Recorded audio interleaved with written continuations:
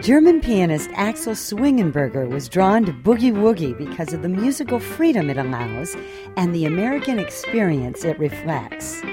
Axel is now one of the greatest practitioners of the style, as well as a historian of the early greats who invented it.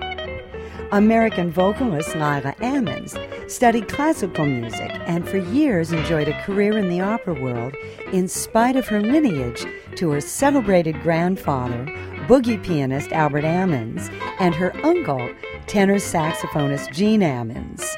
The family connection to jazz didn't draw Lyra to it, but rather her meeting with Axel Swingenberger. I'm Judy Carmichael, and this is Jazz Inspired. I met with Axel and Lyra at the 2010 Ascona Jazz Festival in Switzerland as part of a series of special interviews I did in front of the international audience that flocks to this lovely musical event at the foot of the Alps. We started our conversation with Axel demonstrating the difference between stride, boogie, and blues piano playing.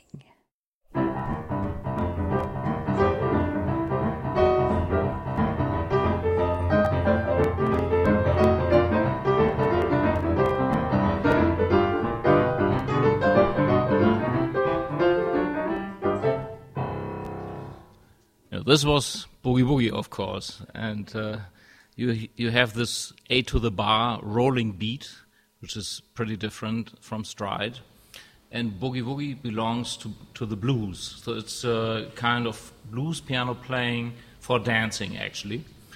And this is a bit different to stride piano, because stride piano derives from ragtime, from there's a lot of composed music to it, a lot of composed music of European descent, much more though than in Boogie Woogie, and you have that kind of jumping rhythm. And I have to say, I do not play real stride. What I can play is a little bit of blues style with a little bit of a striding bass, but I would never call myself a real stride piano player. That's your... So...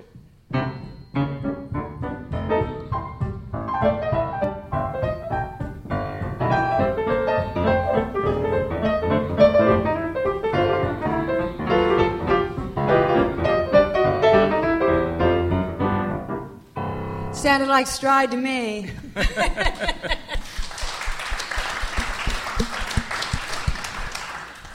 Thank you very much. But you know what I mean. You know, you have these, you have certain stride piano patterns. You have a slightly different feel for the rhythm. You have the kind of melodic lines in the left hand which are different. So I'm a bit particular about these differences, because nowadays a lot of music is called stride, which is not stride. You know, like I've heard people telling that Jerry Roll Morton's music is stride, that Art Tatum's music is stride, and that's just not true. And but for the Boogie Woogie, the source for that and for the Boogie Woogie piano player is actually blues piano. And blues piano has a lot of varieties. You know, one of my old friends was Champion Jack Dupree, a great piano player from New Orleans, and he played a kind of a New Orleans type of barrelhouse blues, which would go like this.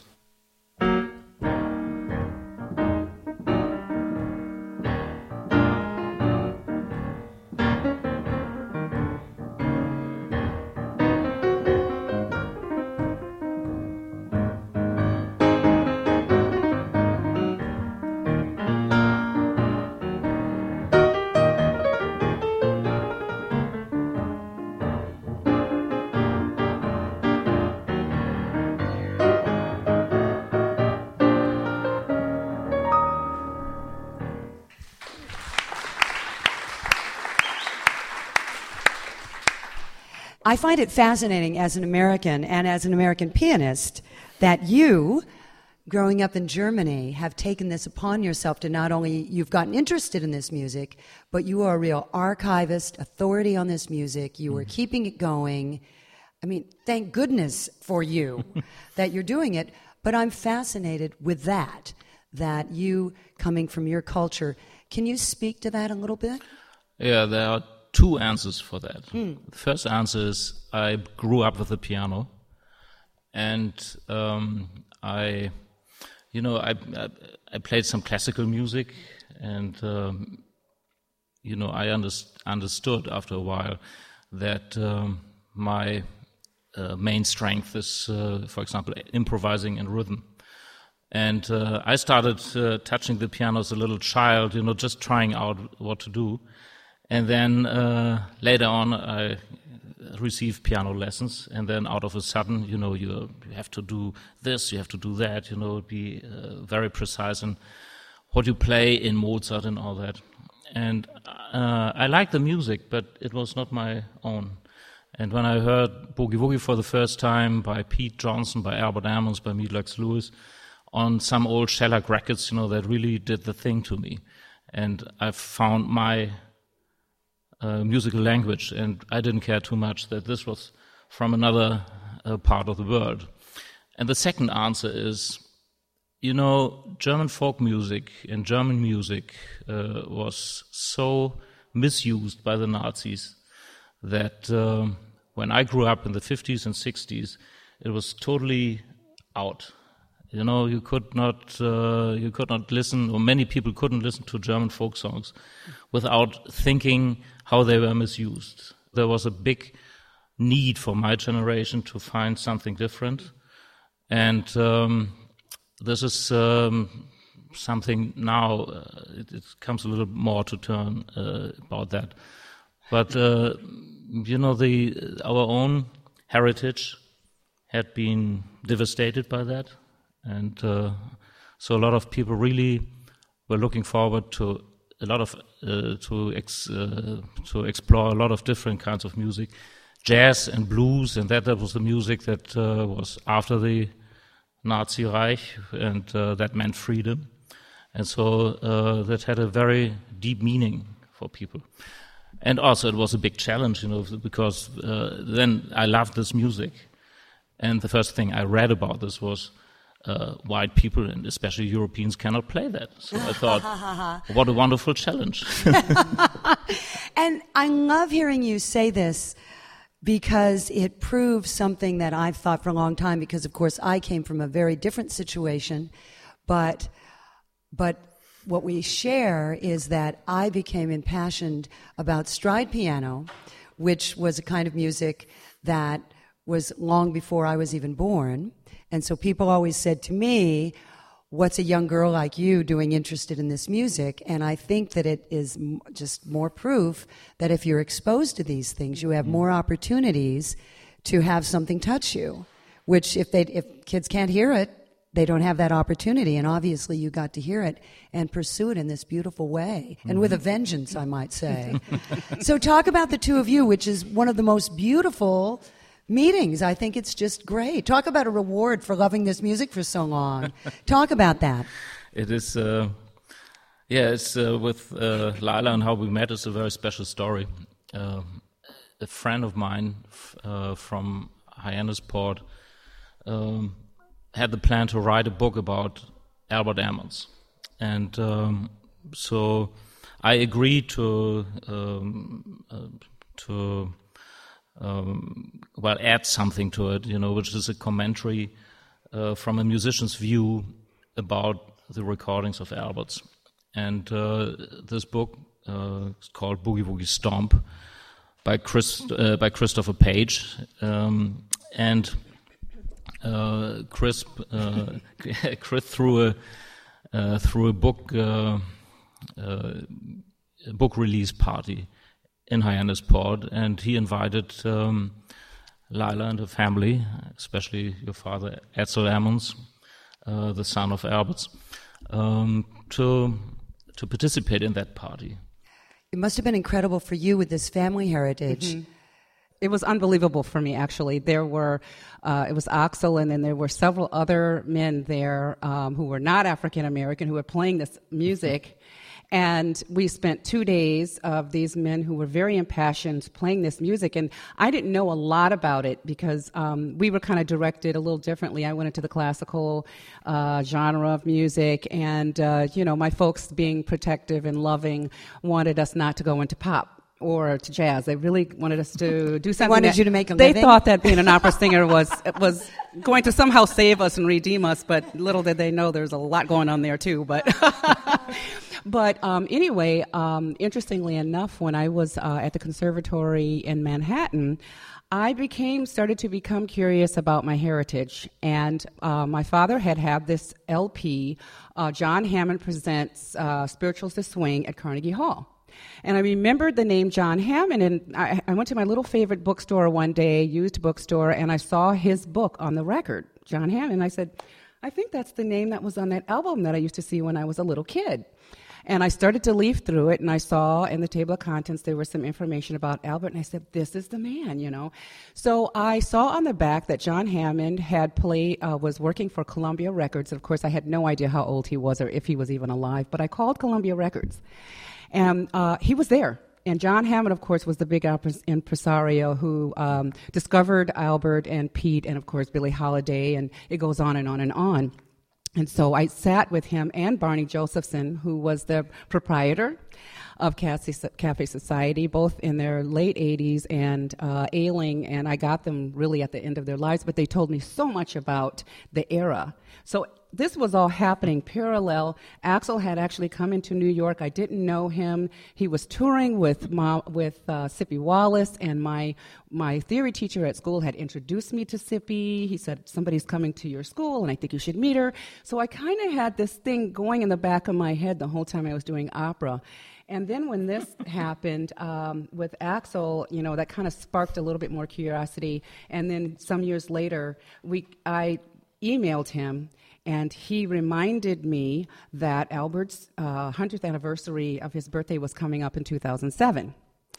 And I said to myself, this is exactly what I needed, because I wanted to celebrate. As I learned more about Albert, I became so proud of his achievements, and I thought, what an opportunity to celebrate Albert. And I also, like you, as you talk about exposure to this music, I thought, you know, people need to hear this music, because as I heard it, I became infected by it. And so we did some concerts throughout the year, and it culminated into this fantastic concert in Chicago, of which Axel came from Germany and Eva came, and we had people from all over just donating their time. And from there, Axel invited me to sing with him at one of the festivals. I only knew one song. And I got up, and he said, you know, you have kind of a feeling for this, Lila. How would you like to go on tour with me? That one tune got you the gig. Oh, yeah. That was in Cincinnati at that you know, they have a piano stage at the Cincinnati Blues Festival. And so, and they have set up a Boogie Woogie Hall of Fame. And in 2007, they wanted to induct Albert and myself. Yeah, and so Lila came up to represent the Ammons family, and I remember you came out and said, "Well, let's try Buzz Me," and that was the very first time, you know. So it was like a cold start. Mm-hmm. You really only knew one tune? Mm-hmm. Yeah, and we didn't rehearse before. Yes. It was spontaneous. This shows you what kind of courage that takes. You may not know the story. I'll tell you that I have read this, so I don't know that it's true, but I've heard it from a number of sources, that Ella Fitzgerald, when she went to that famous, he'll know if this is true, that she went to the Apollo for the amateur contest that she was in. She had planned to dance, right. And the girl who went on before her, Ella realized was a better dancer than she. So she thought, well, I'll sing instead. And she knew two tunes, right? That's what I had heard. So, yeah. So, see, there's a long... And I only knew one tune when I got my first job, too. So I always say I knew 5 tunes, and 4 of them were Honeysuckle Rose. So I think you two should do something together for us. Sure. Here we go.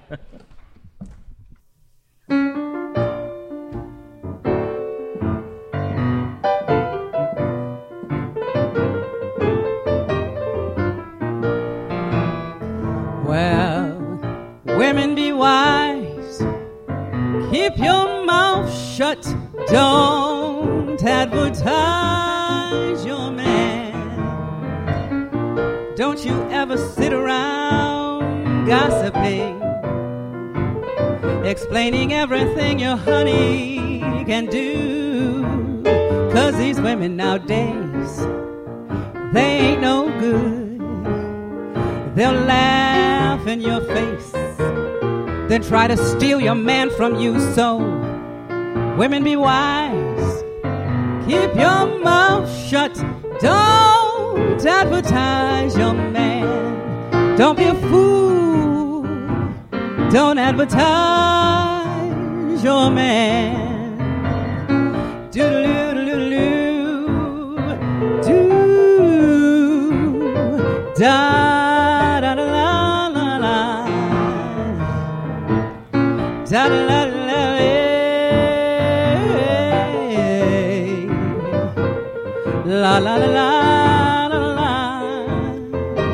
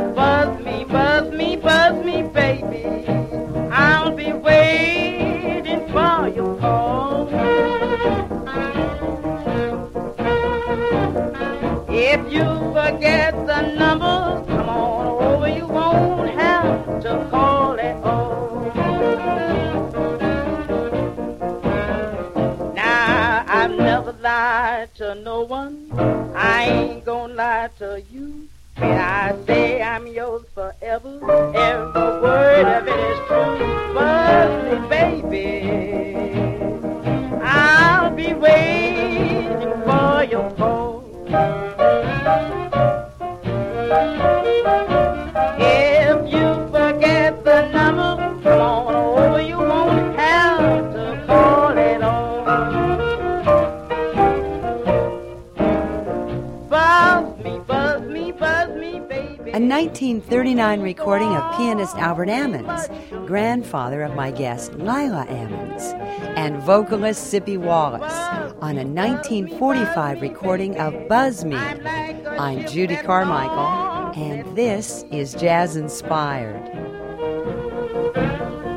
But when I get my arms around you, ain't gonna let go till 1953.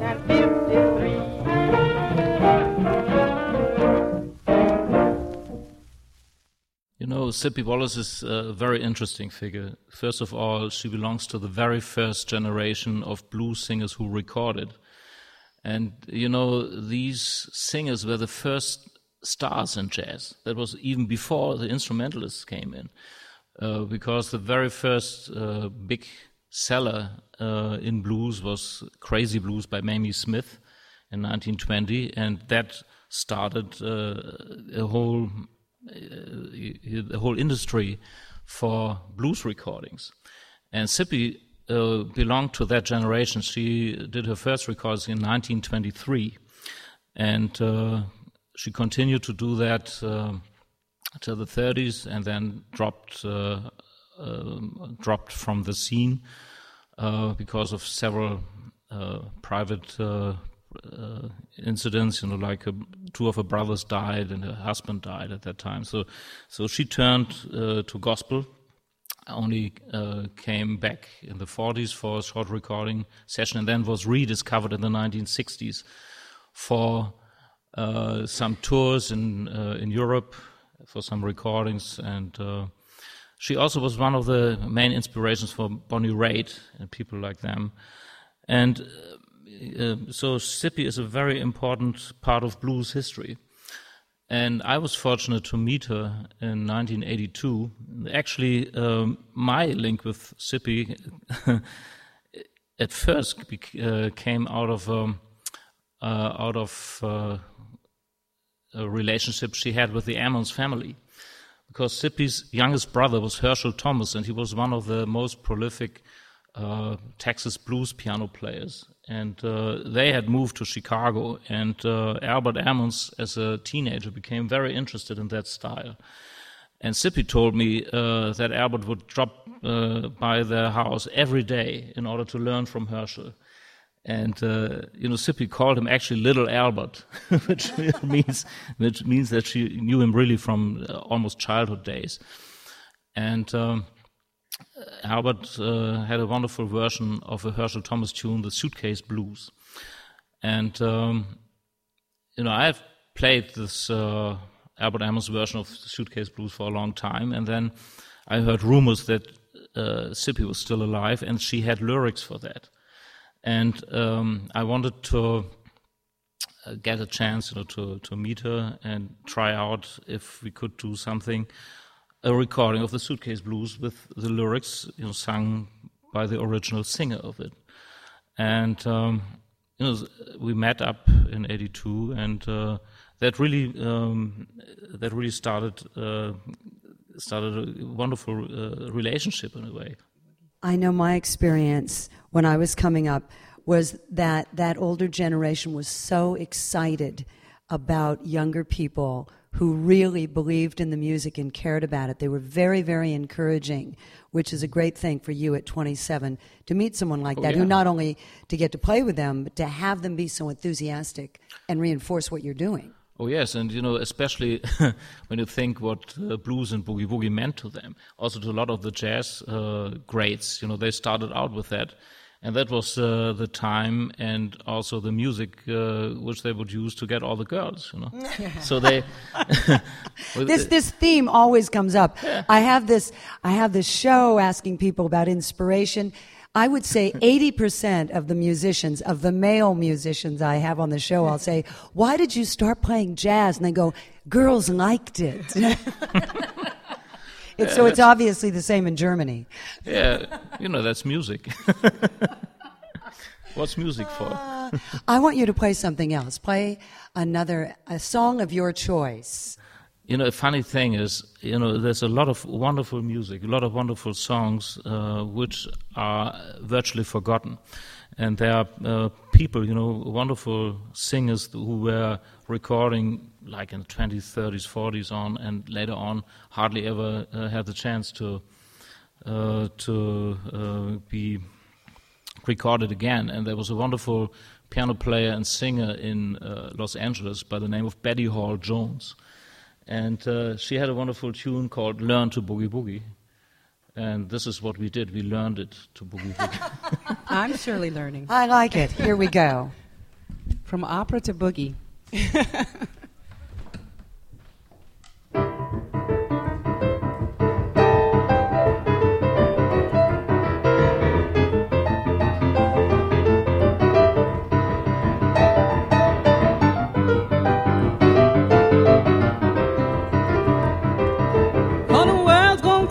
For the boogie and the blues, you ain't hip, here's my tip to you.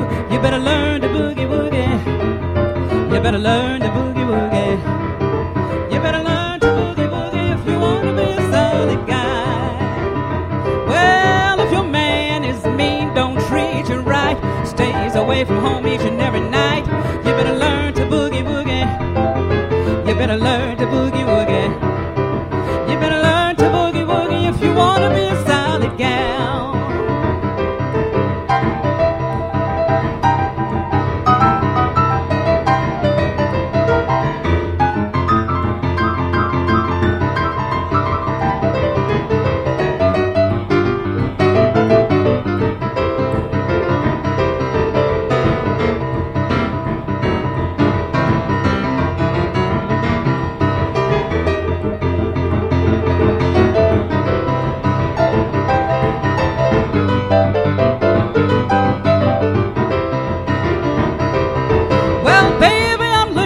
Just gotta go. I met a new man and he really knows how to boogie woogie. He knows how to boogie woogie.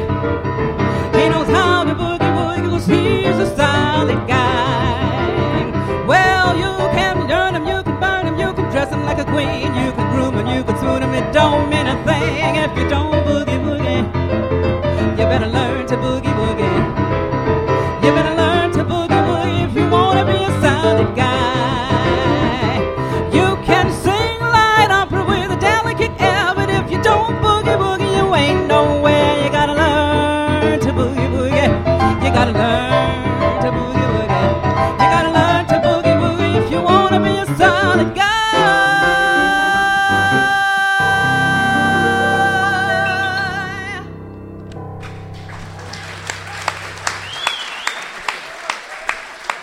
My guests, vocalist Lila Ammons and pianist Axel Swingenberger, recorded at the Ascona Jazz Festival in Switzerland. I'm Judy Carmichael, and this is Jazz Inspired.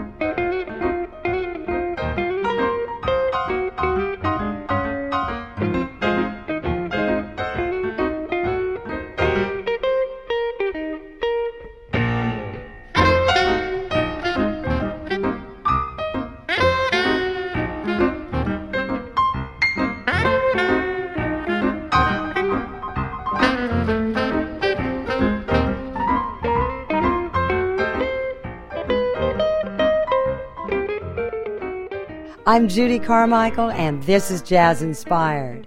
Our show is made possible in part with generous support from Jazz Times, your resource for all things jazz. Visit them at jazztimes.com. For a schedule of upcoming jazz-inspired programs, visit jazzinspired.com. You can email us at info@jazzinspired.com. And check out our Jazz Listening for Life project.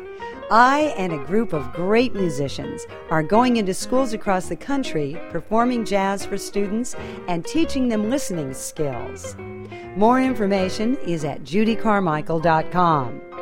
To find out about my CDs, performance schedule, to follow me on Twitter and Facebook, or to sign up for our email newsletter, visit judycarmichael.com.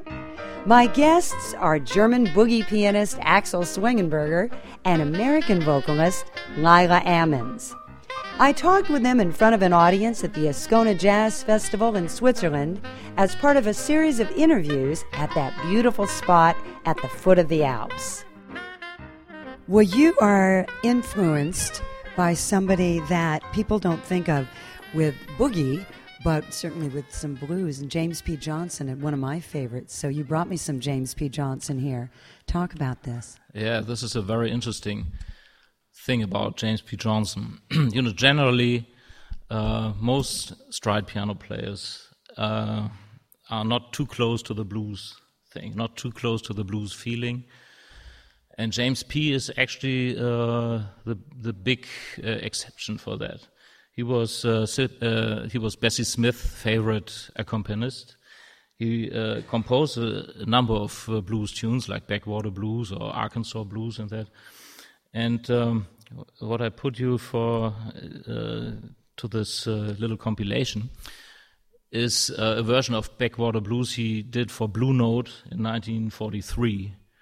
I mean, a lot of people like to forget that Blue Note was actually founded to record Albert Ammons and Meadlax Lewis in the beginning, and they were very fond of blues piano playing. And so they even had James P. play quite a number of wonderful blues recordings to it. And the feeling that he has in that, it shows me that he's also somebody who's really able to have the blues spirit and this kind of blues expression. And he has it to a much larger degree than any other of the great stride artists that I know. They play wonderful music, but it's a slightly different expression that they have.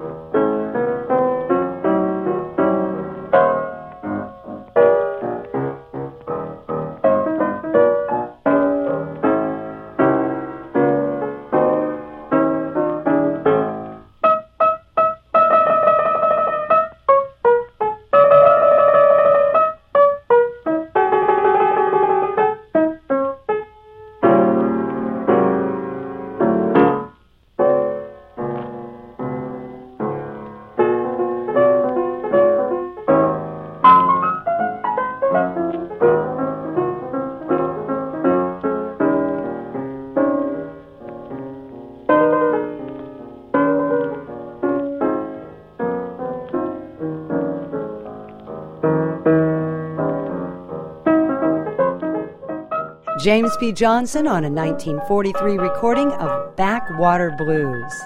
I'm Judy Carmichael, and this is Jazz Inspired. I'm talking with boogie pianist Axel Swingenberger.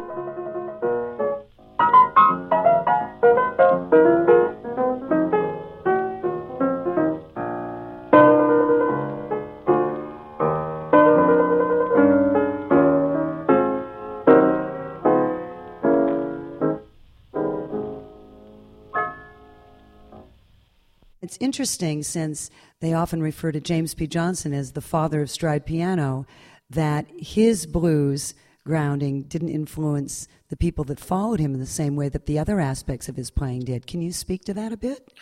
In my opinion, James P. is really the figure for stride piano playing, because it has something to it, some rough quality, besides all his musical education that he had.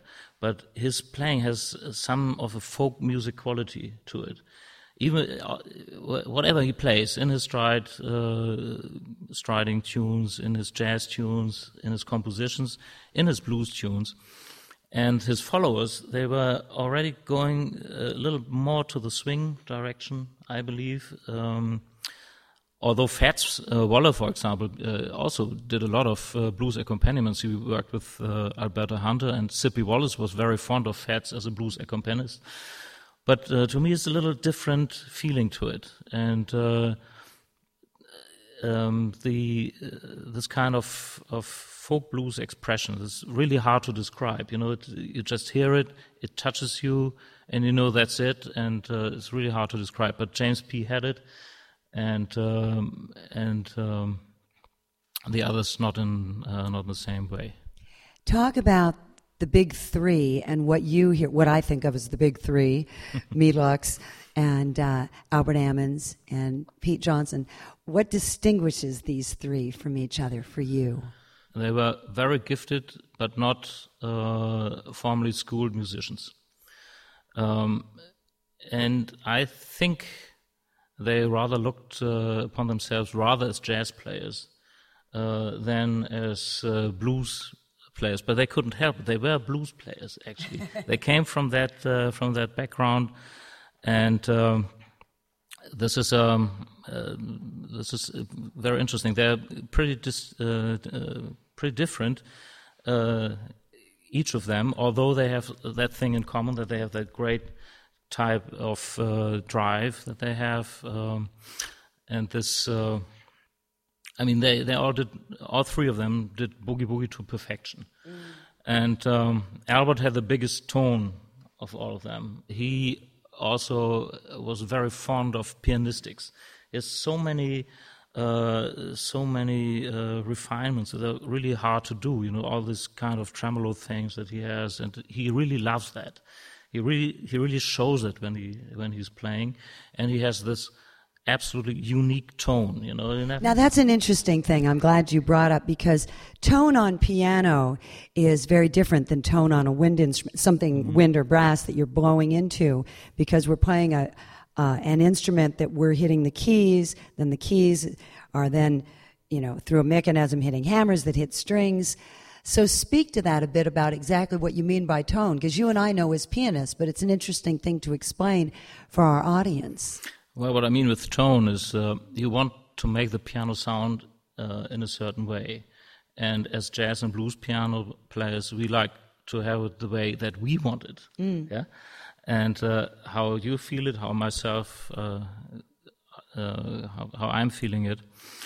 And you have different techniques, how you touch the keys. As you said, it's pretty difficult to have develop an individual tone on the piano. It took me 25 years, actually, from my very beginnings of piano playing until I had the tone that I wanted. It really took me a long time, but that has that mark, that you hear somebody play, and you don't know who it is, but you don't get that information, but you know it from the way he plays, from the way he sounds, and And Albert Ammons, out of the three, as I said, had a very rich and full tone. Mm-hmm. And Mead Lux Lewis also had a rich and full tone, but he liked to play more dissonant clusters to it. He had a whole harmonic conception of his own, very chromatically done, and it's and a very. He had the most aggressive sound of the three of them.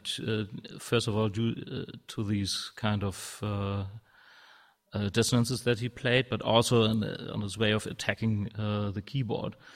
And Pete Johnson was from Kansas City. He had the most slandered tone of them, and very sharp in a way. And he liked to have a lot of transparency in his playing. And speaking about the influences of their music to my own, Pete's open way of improvising was the biggest influence on me. Actually, it was Pete who first got me. And he has, if you follow this pattern, you have the most open field how you can do your improvisations. But then I really like the sound of Albert's kind of wonderful harmonies that he's using, and Mead's dissonances. So I kind of start to work out, put this together, make something new out of it. Something that I love about your playing and that I think is so important we're talking about rhythmic styles, really particularly rhythmic styles, and very often solo styles in stride piano, what I specialize in, and in boogie and blues, what you specialize in. And a lot of people who try to do this, to my ears, they're working so hard at making it happen that the time feel is not only maybe not working, but it's not solid. And I noticed that with your playing and these great people that we love, that you don't even think about it. That groove is there. Everything else, you feel like there is a rhythm section happening, and all these other things are happening around it. And it's a beautiful thing. Talk about how you do that, because I know for me, when I talk to people who want to learn how to play stride, they always say, what should I do? I say, just play the left hand forever. Till you get that together to where you don't even think about it, and you can close your eyes and, just do it. And speak to that. And for some of your students or people you talk to, people like me who aspire to play boogie woogie like you. You said the keyword already, which is groove. And, boogie woogie, of course, has to swing. And this feel of swing, that lift, enables you to play it, actually, because normally in classical measures, your hand should die after half a minute of playing boogie woogie, and also like stride piano playing. And the other thing is, you also mentioned that this is denounced as a kind of three chord music. And of course, the blues has a simple structure, but it's an abstract form.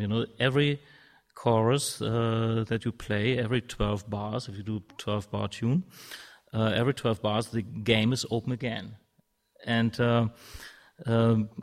but boogie woogie piano playing does not rely on a lot of songs that you would recognize, that you would follow along. If you play something like Honeysuckle Rose, you have the melody, and then you witness how the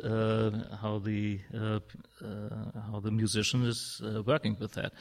In boogie woogie, you have just something abstract, and the big refinement in this music is actually the refinements of rhythm, because to keep the interest, it is something which is unconscious. For the audience, and also partly for the player, that you have to build up a certain kind of groove, an almost hypnotic groove, and there are really so many different ways how to handle that. If you can play the same left-hand pattern with just single note basses with slightly different accents, you put in some chords, and each of them makes a different groove. and how you can play with that, how you can make the whole tune work. Have the left hand work together with the right hand. I mean, both of them are working together, and they are producing this kind of groove that's up there. I want you to do this. Can Yeah. you just do? I want you to play just some improvised boogie, but if you can, I feel so powerful telling him what to do. I get to place my order. I never get to make requests. This is so exciting. To switch it up with some different patterns and do Oh, yeah. exactly what you're talking about so we can hear it, okay? One of the very popular bass figures in boogie woogie is the walking bass, and this is, in a way, rhythmically is the most simple one because it just goes like this.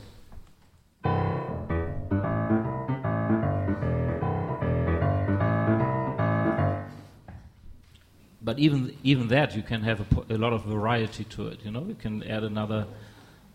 You can do it a little more dotted.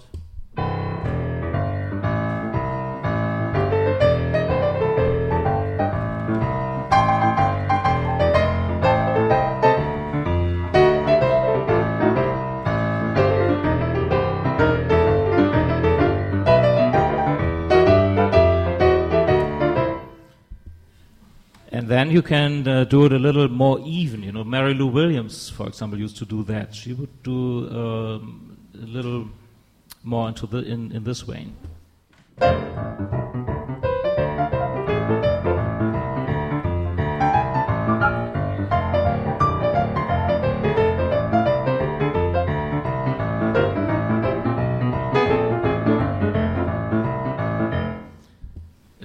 It's almost the same figure. And you can put in additional chord, like this.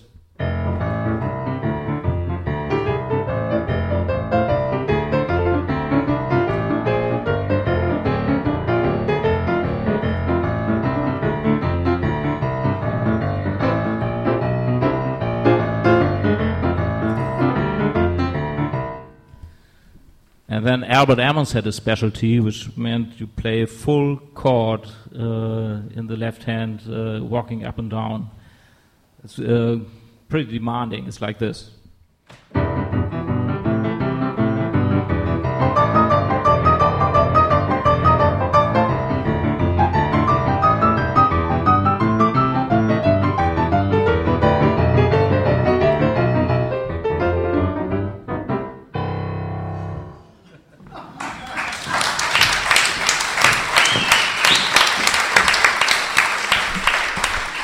I got a piano lesson. This is so exciting. I've heard that, and I always wondered how he did that with the chords. I've never known exactly how he was doing it. Now I got to see it. This is so selfish of me. Forgive me. I just had to go watch. That's great. I could play a tune of Albert's that is based on this, and this is called Bass Going Crazy. You like that, huh?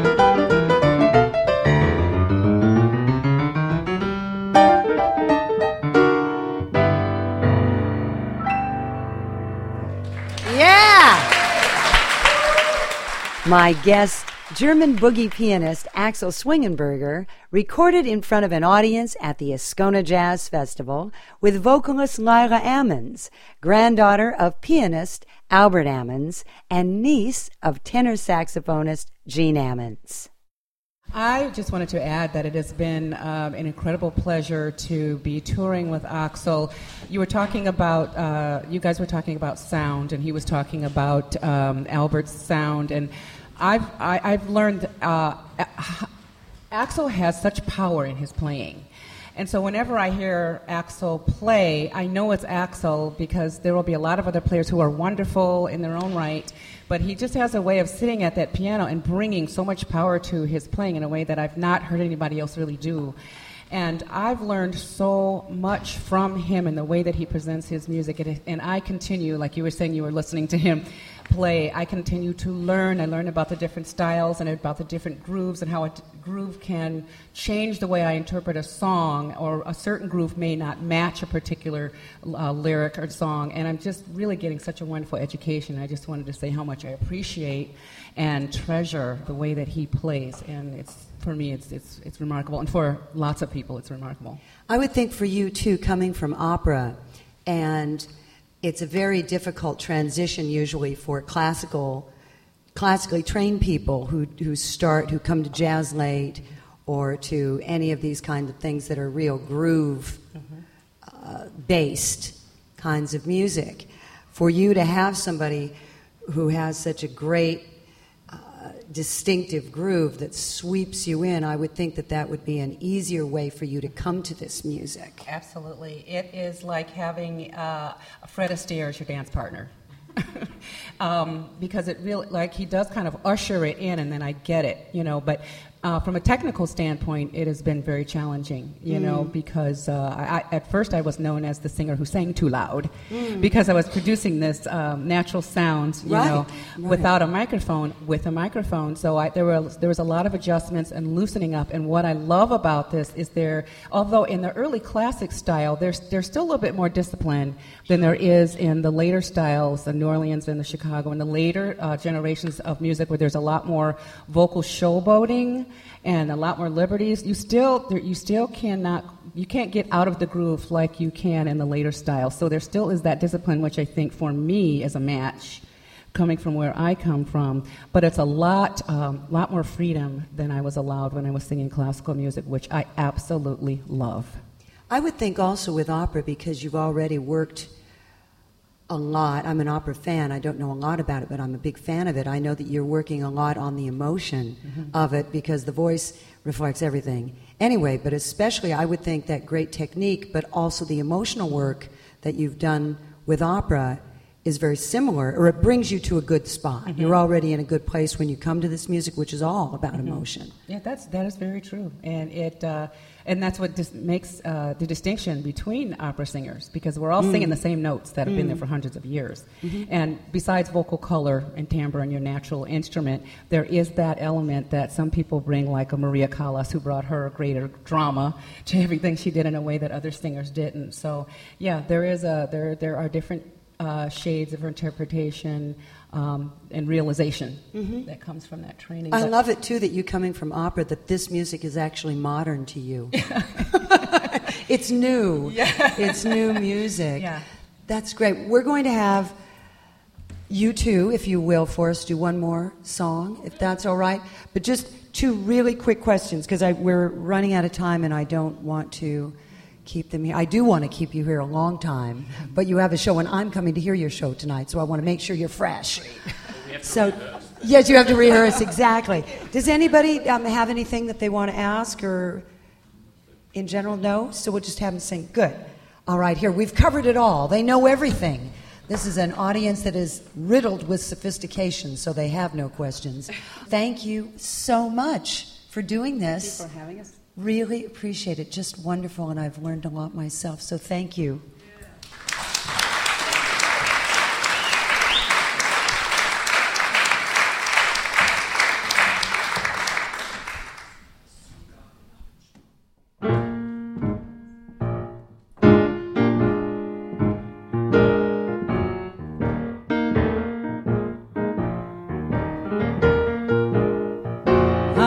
must have a man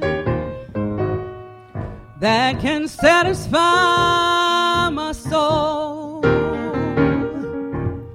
Yeah, I must have a man that can satisfy my soul. He must know how to send me with a fast and slow control. When I want some real good loving, I don't want no fooling round. 'Cause if you drag your mama, daddy, you know I'll wreck this town. So keep you jiving away from me. Just go on and leave me, baby. Go on and let your mama be.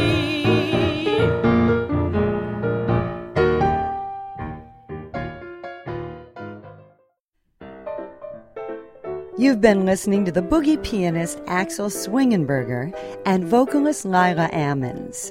I hope you'll join me here next time when I talk with another creative person about how jazz has inspired their life and work. I'm Judy Carmichael, the host and producer of Jazz Inspired. My production engineer is Curtis Heidoff. You can download podcasts of Jazz Inspired from iTunes or at TalkShoe.com. Our opening music was Airmail Special, and the mid-break music is a smooth one from my CD, High on Fats and Other Stuff. The closing music is Old Fashioned Love from my CD Trio. I'm on piano with Mike Hashem on sax and Chris Flory on guitar. For a schedule of upcoming programs, to sign up for our email newsletter, or to find out how you can personally support Jazz Inspired, visit our website at jazzinspired.com.